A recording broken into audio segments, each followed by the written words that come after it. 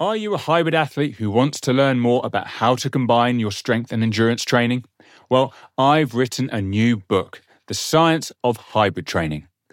In this book, I provide insight into the misconceptions surrounding strength and endurance training by distilling the past 50 years of research and drawing on the conversations I had with great scientists, coaches, and athletes on the Progress Theory podcast. This book is essential reading for hybrid athletes and coaches who are looking to understand the key training variables and their effect on the simultaneous development of strength and endurance performance. Get your copy now, available to buy from Amazon. Now, let's get into the show. Hello and welcome to the Progress Theory, where we discuss how to implement scientific principles to optimize human performance. On today's episode, we have Steph Lazarczuk, researcher and lecturer in sports rehabilitation, with her area of expertise being hamstring injury and return to sport. Hamstring injuries are one of the most frustrating injuries for athletes because if they're not treated with the appropriate exercise protocols and progressions, they're likely to reoccur. This is particularly relevant for athletes whose sports require high levels of hamstring strength and contraction velocities, such as sprinting. In this episode, Steph discusses the role of the hamstring muscle, determines how it can be susceptible to injury, and how strength, range, and high-speed running are all components of an effective hamstring rehab protocol. In short, if you work with or compete in a sport which involves running, you need to listen to this episode. As always, follow the Progress Theory on Instagram and YouTube. So here is Steph Lazarczuk. Hey Steph, how are we? I'm good, Bill. How are you? I'm not too bad. Thank you so much for coming on the Progress Theory. Thanks for having me. So now I want to discuss a number of injuries and return to play protocols on the Progress Theory. And I was starting to think, okay, let's make a list of the most common injuries that I think would be really good to speak to people and get some take-home messages that people can implement them into their own rehab or their own training. And the four key ones that popped up for me were the usual like ACL, because everyone talks about the ACL, shoulder impingement, low back problems, and the hamstrings. I was like, okay, hamstrings is a topic. Who best to speak to about hamstrings? Who knows the most about hamstrings that I know? I was like, Steph. Right. Steph is coming on the Progress Theory. I love it. And hopefully I'll keep everyone engaged. And like I said earlier, I can waffle on about hamstrings all day. So if we get to a point where you need to cut me off, just cut me off. No, go for it. Just shower your knowledge. Before we go into discussing hamstrings, let's tell us a bit more about yourself. So by trade, I'm a sport rehabilitator. Been a practitioner for about a decade. Yeah, it would have been 2010 when I graduated initially. Separately, in terms of education, I've then done a master's in S&C, as Phil well knows, because Phil was one of our gurus, and also a master's by research predominantly in sports science, where we were investigating specifically kicking injuries and the dynamics of sort of muscle tendon units within rugby union. In terms of clinical practice, I've done a few different things. So I've worked in football, I've worked in rugby, cricket, ice hockey, private clinics. I was an ERI, so an exercise rehabilitation instructor as a contractor for the military for 3 years. I've more recently done a little bit in pro baseball. So I've spent a little bit of time working with a couple of teams and passing on some knowledge around hamstrings there as well, which has been interesting given that obviously baseball is not really a huge thing over here. So that's been an upward learning curve. And currently I am doing some rehab with amputees a couple of times a week, and then also doing my PhD, which is predominantly around hamstring injuries, more with a focus on the role of the tendon and how that might adapt to different exercises. So that's the Cliff Notes version of me, I guess. That's a wealth of experience with a lot of different populations. Yeah. I didn't know, I knew it was extensive, but I didn't know you worked in so many different sports. Yeah, I was always interested in working in sports anyway. And I'm what my PE teachers back in school would have described as practically challenged. I'm more used to people on my side of the touchline than their side of the touchline, which is fine by me. I quite enjoy being part of the team from that aspect anyway. But you just kind of pick things up as you go, and then you meet somebody and then, I'm this, and could you come and help us out with this? And then you end up somewhere else, and then you just accumulate people along the way. Yeah. Was it from this wealth of experience which led you towards hamstring research? Yeah, well, hammies are a problem in pretty much all of the sports I just listed. Not quite so much in ice hockey, but all of the other predominantly field-based sports, shall we say, they're a huge issue with. And even with something like baseball, which was a surprise to me when I started digging into some of these stats, it's their number one injury, basically. It's the most frequent injury that they sustain, which you wouldn't think, given that, you think about baseball as a European and go throwing, so arms, and basically batting, hitting, which is, also relatively like arms and body trunk. But yeah, there are a lot of hammy injuries in the MLB. So should keep us occupied for a little while. Yeah, certainly. Well, let's start at the beginning then. So I'm assuming most people know what the hamstrings are, the muscle at the back of the thigh. But would you be able to go in a little bit more detail as to like what is the function of the hamstrings, and then why does this make them so susceptible to injury? Yeah, sure. So the primary function of the hamstrings is obviously to produce movement. So it produces knee flexion, so the bending of the knee, and also hip extension, where the hip's coming backwards behind you. And those are the two large roles. And because it does those two things, it obviously helps with propulsion of you moving forwards. So whether that's you walking or whether that's you running, they will have to kick in and they will help move you forwards. When you start getting around to high-speed running, the hamstrings are a lot more active than they would be if you were just walking. And so there's a lot of force that they are trying to produce, and then also attenuate as the foot hits the floor and the leg swings through and all sorts of things as you're going through that. Their secondary functions, and these are what we would call our biarticular hamstrings, so the ones that cross both the knee and the hip. They also have a function around knee control. So we know that if the tibia, which is basically the shin bone, is moving forward, the hamstrings can help to pull it back, which helps with control and protection of things like the ACL within the knee. It also helps with rotation of that bone as well. So if you think of it like reins on a horse, if you pull the reins one way, then the bone will rotate that way. And if you pull the other way, they'll rotate the other way.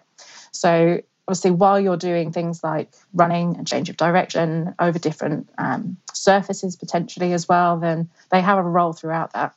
We do tend to see that in the lower limb, the leg, that anything that's biarticular, so 3 of the hamstrings are biarticular, rectus femoris, which is one of the quads on the front of the thigh, and gastrocnemius, which is the main calf muscle, that's biarticular as well.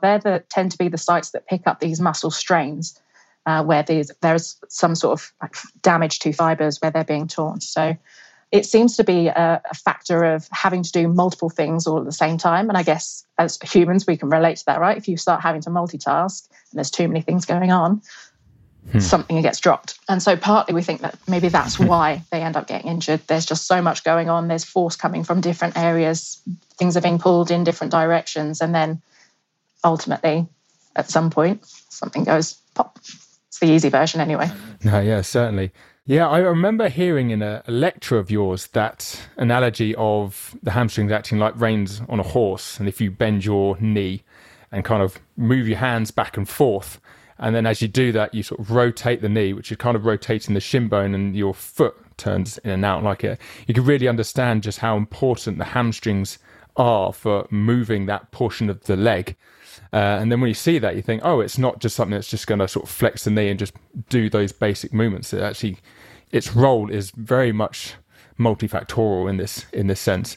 And then when you think about it in terms of movement, especially if you link it back to, field sports and all the things you described, change of direction, turning, all of those sorts of things, you think, the hamstrings are really, really such a vital muscle, aside from the usual things that you're kind of familiar with what it does. No wonder it gets injured all the time. And then there's other things to factor in, speed of contraction, all of those sorts of things. So yeah, absolutely. Yeah, impressive muscle. I can see why you've had to deal with so many hamstring injuries. Yeah, across all those sports, I've seen a fair few. And then obviously it just builds, and you start to see the different elements of research that come out and you think, oh, that's cool. And then you start asking questions, and you get to a point, right, when this is where the PhD comes in, where you go, oh, nobody knows the answer to that question. Maybe we should find out. And that's then what you do. So that's where we are now. Perfect way that research should act. Find out questions, realise you don't have the answer, and then do what you can to answer those questions. For sure. So what are the most common hamstring injuries? You talked about muscle strains. Would you be able to elaborate on that a little bit more? Yeah. So if you think about the back of the thigh, we know we've got the ischial tuberosity, which is the bony bit under your bum right at the top. That's where the hamstrings, or the biarticular hamstrings, start from. You have two that then run down the inside of the thigh, or towards the inside of the thigh, and to the back and inside of the knee. And then you've got one that goes towards the outside. The one that goes towards the outside is called biceps femoris. And that's where we pick up the majority of the sprint-related injuries, high-speed running injuries. When we're running, we think that it might be something to do with, as you swing your leg through, that muscle has to try and control the knee and has to slow down the shin, right? So the shin's firing through. You don't want it to kick out in front of you. That would look ridiculous for a start, and also be detrimental to your performance, because you need to bring the foot back down to the floor.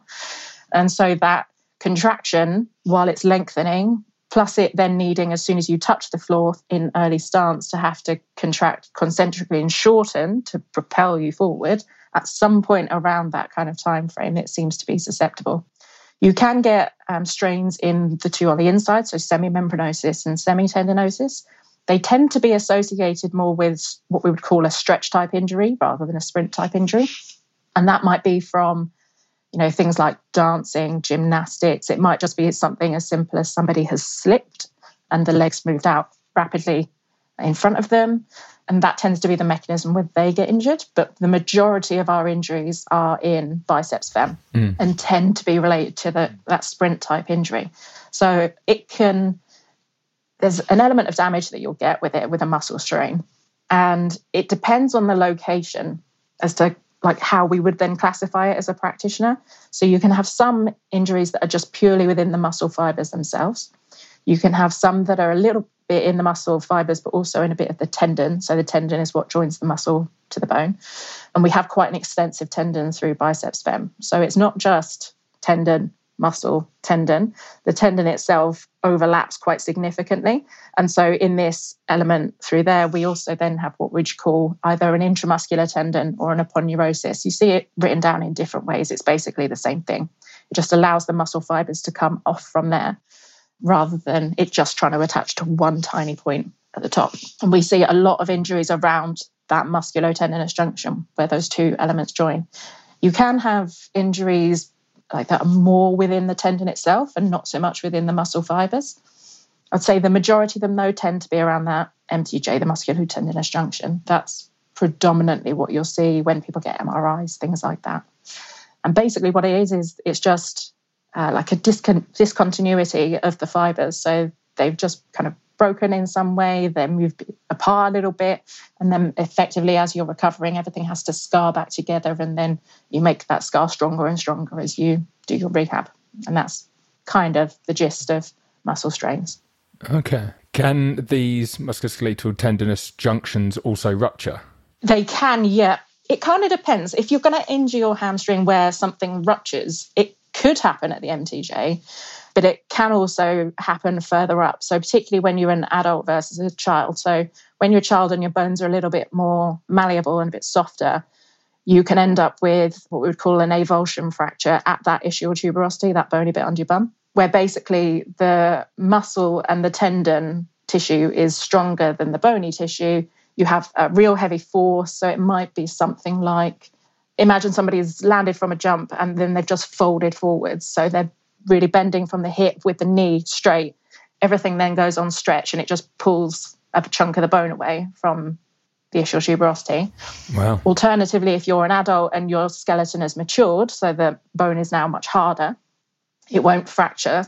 And what you'll end up with is the proximal tendon, so the tendon at the top, that will rupture instead of the bone, basically. So if you're going to rupture something, it tends to be higher up. There have been some incidences of the distal tendon, so the ones down at the back of the knee, those being the ones that rupture instead. I've only ever really heard of those in baseball, and I'm not entirely sure how those happen, but I'd imagine it's more of like, a stretch type activity. You could totally see it, right? If somebody's running full pelt into a base, they slide in, their foot gets stuck, their knees extended, their hips flexed again because they're basically sitting down. Those same kind of mechanisms.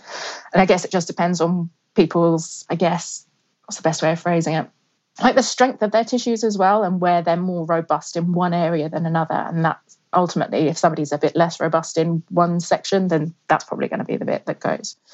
But you can get some pretty heavy MTJ tears as well that can extend quite far down. So like along the line of the muscle almost? Yeah. So if you think the two are touching, you have like little, what we'd call interdigitations, where the muscle fibers and the tendon fibers basically sit like that. They're not perfectly flat against each other, but you can have a separation of those when you get that rupture, or not rupture, but tear at the MTJ. Wow. The common theme, it seems, is whether it's a strain or a tear, different types of tears, it's usually because some actions happened and the hamstring is usually extended at the knee and flexed at the hip, so the hamstring is suddenly lengthened. And whether that's deliberate because of like sprinting, or it's not deliberate, so like a poor landing if it's more proximal, or a sudden slip, for example.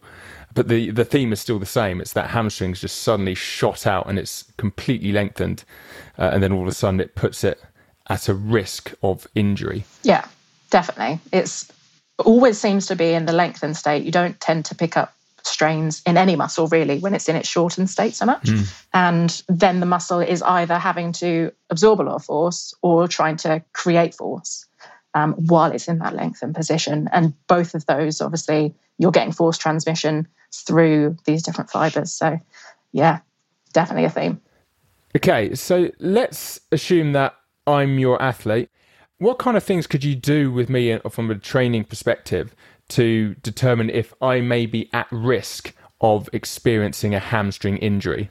Yeah, there's a few quite well recognised injury risk factors for hammy strains. So there are non-modifiable ones that we can't change, and then there are modifiable ones which we can attempt to change anyway. So our non-modifiable ones would be things like age. As you tend to get a little bit older, you generally increase your risk of a lot of injuries, but also hamstring strains, and also past medical history. So any time somebody picks up an injury, inevitably in the short term creates some kind of, I guess, weakness is probably the simplest term to apply to it in that area. Obviously, you rehab to try and train out of that and to get it back to as good a shape as possible, and preferably even better than when you got injured in the first place, so that you're trying to negate anything that was a problem beforehand that led to you getting injured.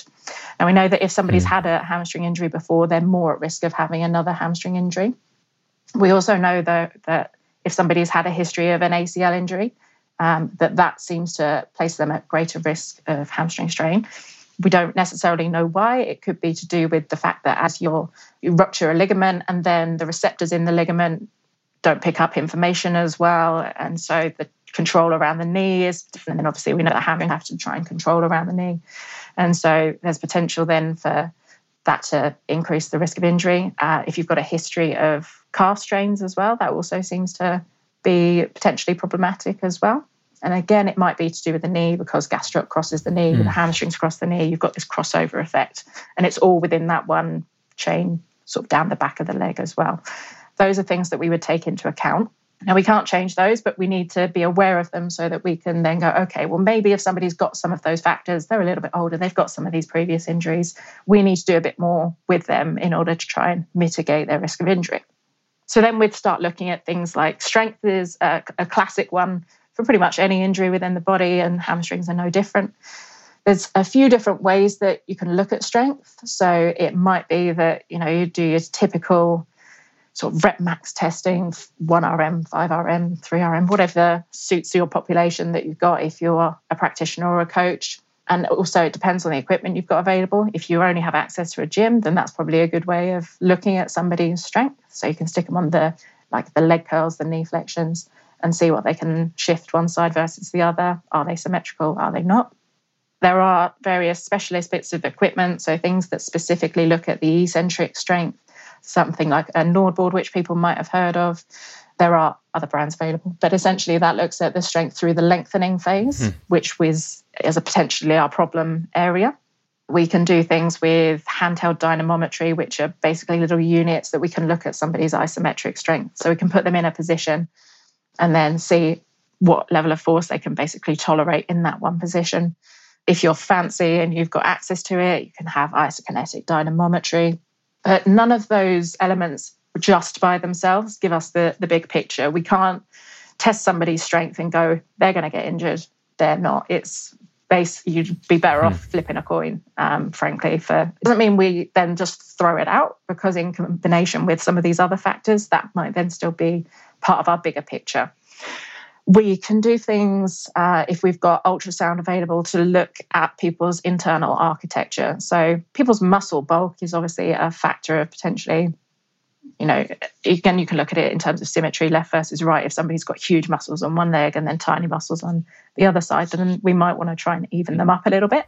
But we can also then look within the muscle at how basically the fibers line up and how long they are. And that seems to be correlated with potentially risk of injury as well. If you don't have access to being able to do that, we tend to assume that everybody's short unless proven otherwise, and try and do things that would potentially improve that aspect of their muscle architecture.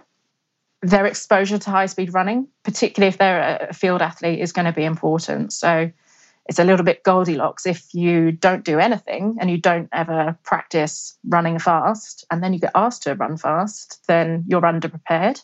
You don't want to be constantly running fast and then in a match have to do it, and then that can cause problems as well. You don't want to over-prepare. You want to be somewhere in the middle and have it just right. Exactly what just right is for a lot of people is that's so wide. It depends on your sport. It depends on your position. It depends on lots of things, right? So I can't sit here and say everybody should do this distance at this speed and that will just solve everything. It's not how that works. But, if you're expecting to be able to do something, whether it's running, whether it's kicking, whatever, you need to practice doing it at some point during the training. So that's a big element there. People often ask about flexibility and mobility. There is some suggestion that if you've got good ankle range and you've got good knee range of motion, that's preferable. If you've got deficits in terms of dorsiflexion, so when the knee's sort of coming over the foot and you're closing down the ankle joint, that might be problematic. To a small extent, it's kind of a very weak predictor of hamstring injuries. So it's something that you'd want to tick off, but it's not going to be your main focus. You're not going to just hammer loads of stretches for the ankle and for the knee and for the hamstrings and expect that to solve the problem. It's something that you'd absolutely feed into, warm-up elements or just your general cool down, just to make sure that, you're constantly ticking it over and that it's not an issue. And then you can kind of wipe that off the table. We also think about sort of what we would call prolonged neurological deficits, which basically is a fancy terminology for there's an element of something not working correctly from the nervous system, which passes the electrical messages to the muscle in order to make it fire. And it's not just the muscle, it helps to control reflexes and all of the things that people will probably be aware of anyway. But what we know is if somebody's had a history of hamstring strain, that those might have dropped off a little bit. So in terms of the way that their muscle fires and the reflex action of the actual muscle fibers so that they don't overstretch, and also the stretch reflex for the tendons that are associated with those muscles as well. And we know that those are sort of what we'd call mediated centrally. So those are controlled at a spinal cord level rather than just within the muscle itself. So even though we've had this local tissue damage and we want to repair that, we want to strengthen that, we have to be aware of some training strategies that are going to test the neurological symptoms as well and test that system and try and make that a little bit more robust in a certain way, but also that it's just firing correctly and that it's firing effectively. And we want to train all aspects of the body as opposed to just this one area. If you just stick locally, then it doesn't always work. You need to do a little bit of everything, basically. There's also arguments around people's running styles as well and their actual mechanics when they're running. I'm currently sitting on the side of the fence that I don't tend to worry about it too much, but it's very much context driven. So if I've got, somebody who's maybe 17, 18, they're still developing, you look at them move and you go, they could move better. then you're potentially looking at it from a performance aspect anyway, but you're also maybe trying to like tighten things up basically in terms of the way they're moving. But if you've got somebody who's been playing high level sport for the best part of 10 years, they're probably pretty well ingrained in their strategies and how they move. That's probably, again, not going to be my first point of call of going, okay, well, I'm going to change the way that they run because I think that's a problem. If they're quite ingrained and nobody's tried to change the way they've run and they've just stuck with the same kind of pattern, that's probably not the thing that's altered in the immediate environment. Something else has changed. We need to find that thing, solve that problem first before I worry about trying to manipulate exactly how people are moving. That is very, very multifactorial, and you can really see just how many things can affect the hamstrings and, you know, how they're firing, how strong they are, all sorts of things. I want to kind of create like a bit of a question just to see a bit more about your approach. So say that I'm weak in one hamstring, or I have had a tear, so it's weak because of that. And we know we want to develop strength. You know, this could be a neurological issue if it's been a repeat injury, as you described, but I want to get back to high speed running. I mean, it's going to be very individualized, but is there a kind of sequential thing of aspects you might look to train in order to try and get them to a point where they can do high speed running? Yes, to a certain extent. Like all of those risk factors are then also risk factors for secondary injury. So all of those things we still need to address. So we still need to make people stronger, make sure their range of motion is good, that we're getting that back. Because after you've been injured in the first instance, if you think about trying to stretch something, if anybody's had a muscle strain before, if you try and put that muscle on stretch, generally it's quite sore in the early stages particularly. And so people avoid that, and then they don't necessarily have full range of motion. So that's something that we would want to get back. There's some evidence that you should consider doing some element of strength training early. If we think about it in terms of healing timescales, your average return to play time in pro level sport, so like imagine your football player picking up a hammy injury, it generally seems to be around about 3 weeks-ish, give or take. Some people come back earlier, some people come back later. If you think about 3 weeks as your timescale, that's not enough time for you to make real physiological change that you can see within a muscle or within a tendon. You will start the process, absolutely, and some things will normalize, like range of motion normalizes quite quickly. You start getting people a bit more active, and after the first couple of days where they're quite sore, then you can really kind of go to town on that to a certain extent. You know, you're not ramming people through range, but you're gently working through mobility and range and including that as part of your training strategies. But most people tolerate some element of strength training quite well early on. Historically, people have gone, okay, well, we'll do things isometrically in sort of a neutral range or the middle range. So nothing's too on stretch, it's not too short, it's somewhere in the middle. And the isometrics is where you're pressing and the muscle length doesn't change. And then we'll move on to doing some concentric, eccentric, so shortening and lengthening type activity through a restricted range. And then we'll go on to doing the lengthening stuff. And I think a better approach is to kind of do all of those things at the same time. But you're doing it based on tolerance. You know, you're not necessarily suggesting that somebody's going to go and do a maximum effort, eccentric, fast contraction on day one. You're going to build people into that. But doing some bilateral, so two-leg eccentric work might actually be quite well tolerated in a lot of people. And then that provides a stimulus that we know is favorable for creating positive adaptation in the hamstrings. So whether that's specifically for the architecture or we're trying to build strength, it has that dual element. We also know that eccentric training has almost in some ways like a greater effect on the nervous system and how things get transmitted, and you have a crossover effect between legs as well, and that's been proven in other injuries. So it's a principle that we can at least try and take forward. We're extrapolating a little bit because we don't have that direct information for the hamstrings, but it's a principle that we can try and apply anyway.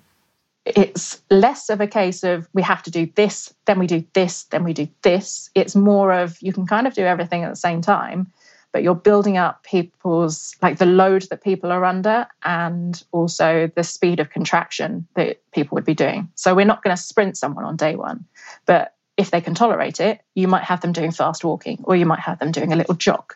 And then as you move through the next few days, the next couple of weeks, then you start to increase that, like the load that's going through them. We might move them from just like a gentle jog into some more kind of heavier plyometric type actions, so like scissor runs or bounding, before we maybe get them to do a full out sprint. So we're starting to, we're making it snappier with what they're doing, but we're also controlling the number of like foot contacts, or we're controlling the distance. Absolutely, it's definitely individualized and dependent on people's sport, but what can they do rather than what can't they do? Start with that and then build them back towards doing whatever it is that the task is that they need for their sport, whether it's high-speed running, kicking, but in some sports, those are the kind of the basic principles. And I appreciate that doesn't necessarily give people a guide of going, well, you have to do this. And then once you've ticked that box, because everything overlaps anyway, like I said, people's flexibility and mobility normalizes quite quickly. So focusing on that first before you do other things, it doesn't necessarily do them the greatest of services, basically. It does them a bit of a disservice, really, because you could feed other things in earlier that would accelerate their return to play rather than just letting it drift and then having to climb an extra hill before the mountain in order to get them back to where they would have been 5 days prior. Things degrade quite quickly. So the more you can feed in earlier, kind of the better, without going too far. If it hurts, stop it.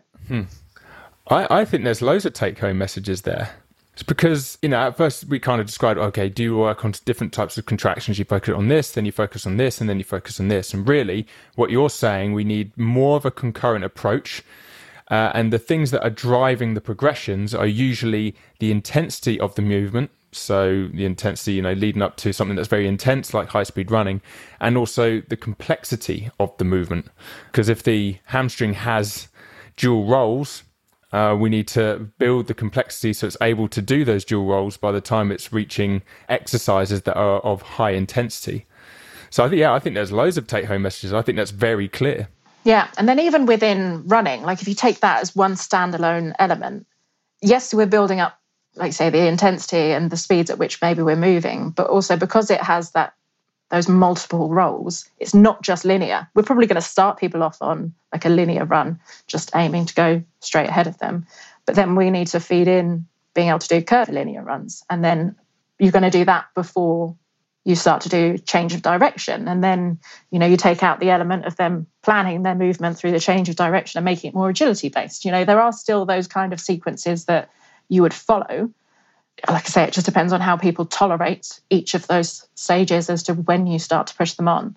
So being aware of different types of pain, like if you've got a sharp stabbing pain that feels like when you tore your hamstring, then clearly you're going to back off. You've just got a little bit of an ache. You can kind of feel it just a little bit. Your classic scale of nothing is like 0 is no pain at all, 10 is the worst pain you've ever felt.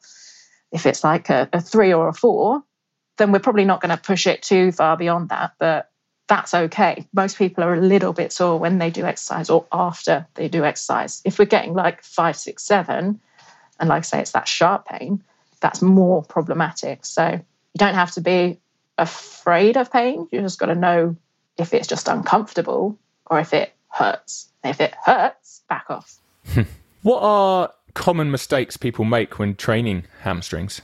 I think generally, whether it's for potentially either for performance, whether it's for injury prevention or injury rehab, people don't necessarily think about the adaptation that they're trying to create. And I appreciate this is now getting a little bit geeky in terms of coaching aspects and practitioners. No, go full geek. That's absolutely fine.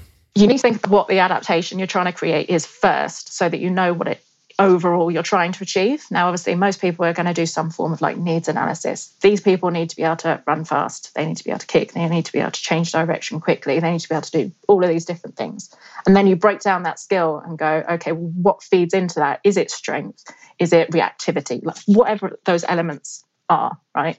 You don't necessarily just train the skill. At some point you will, but in order to build people back up to being able to do the skill if they've been injured, you need to create the adaptation. Now, there's a stimulus that's going to create the adaptation. So is it that they need to lift heavy? Is it that they need to lift moderately but move it fast? Like, what is it that they actually need in order to create the change?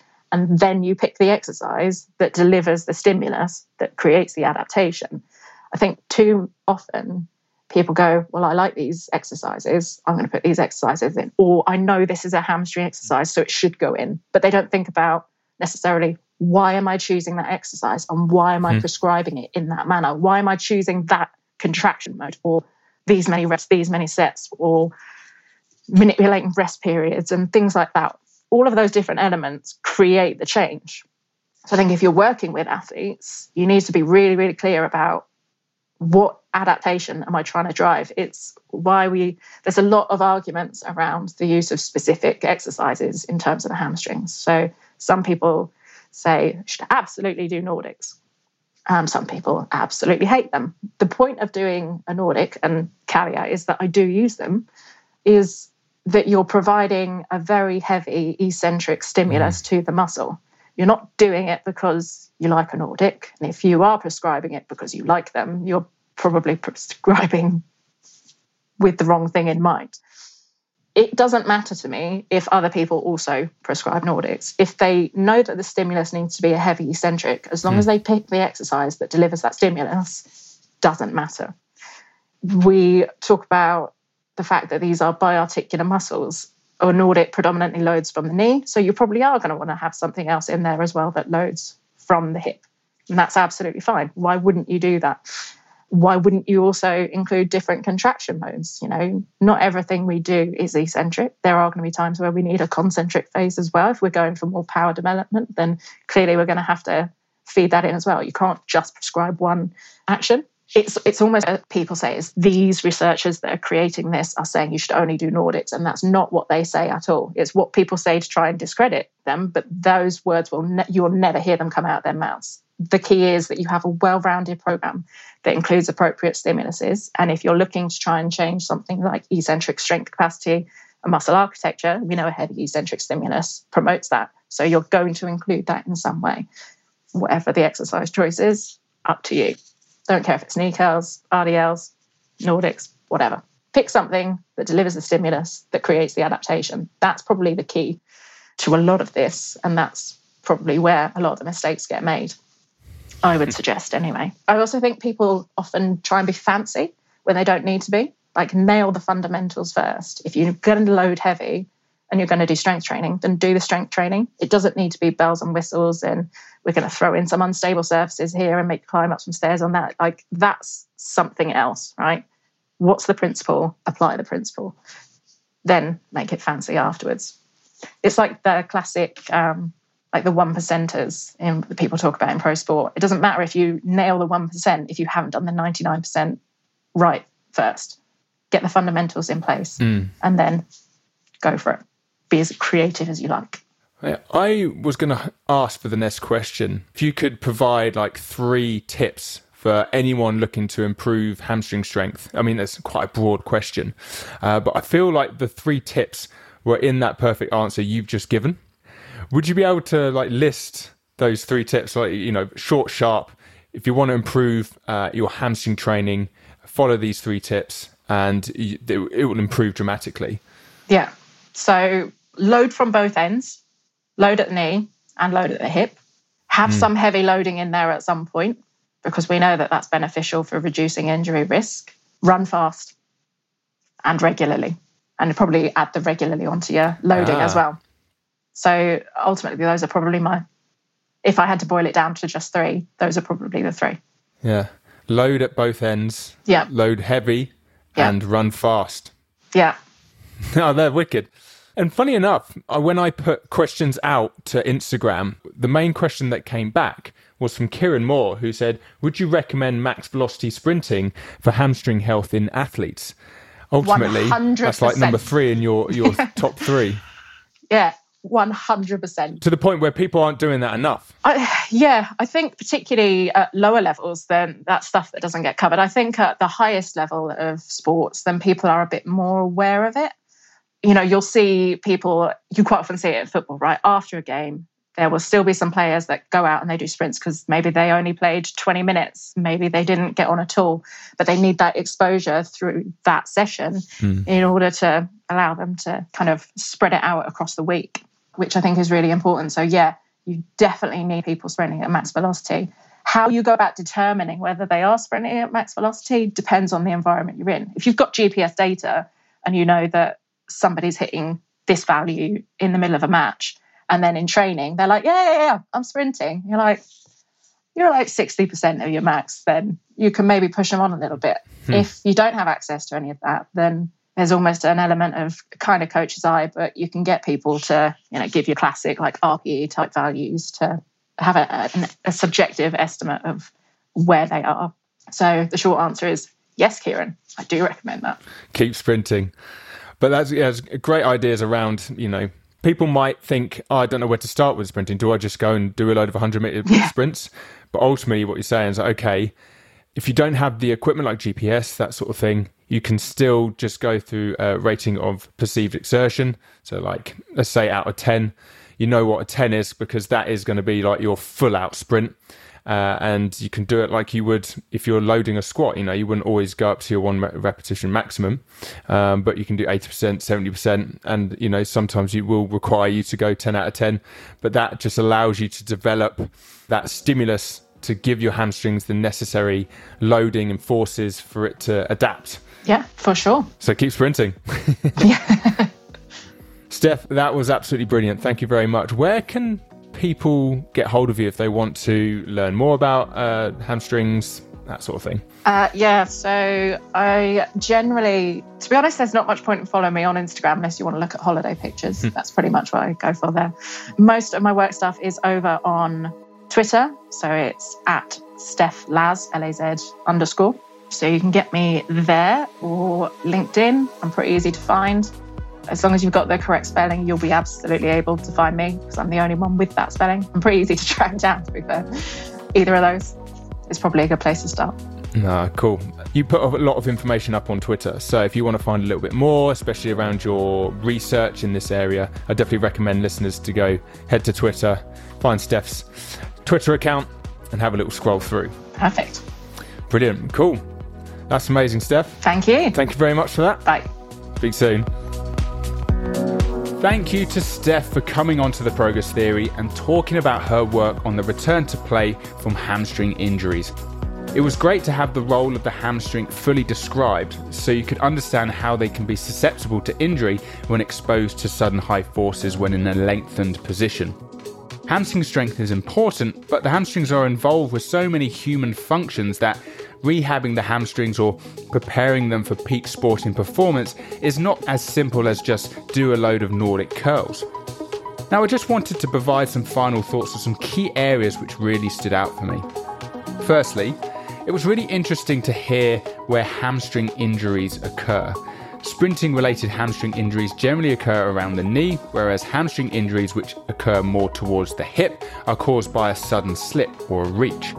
Understanding how the hamstrings tend to get injured is vital when planning a training program for the hamstrings, as then it can focus on developing the physical qualities needed to ensure that when the hamstring is exposed to a situation it could be injured in, it has the capacity to deal with the forces and the situation. And then secondly, I loved hearing her ideas around working on many physical qualities simultaneously post-hamstring injury, and making training decisions based on how the athlete is tolerating the discomfort. Only focusing on one physical quality in training, such as isometric strength, before moving on to the next physical quality might mean the athlete misses an opportunity for development, or at least it gets certainly delayed. More of a conjugate approach, so working on multiple physical qualities simultaneously, is really growing in popularity in the S&C and rehab space.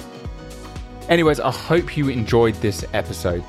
To find more of our episodes, please head to our website, theprogresstheory.com, where you can download our podcasts or watch the full episode via our YouTube link. We will see you in the next one.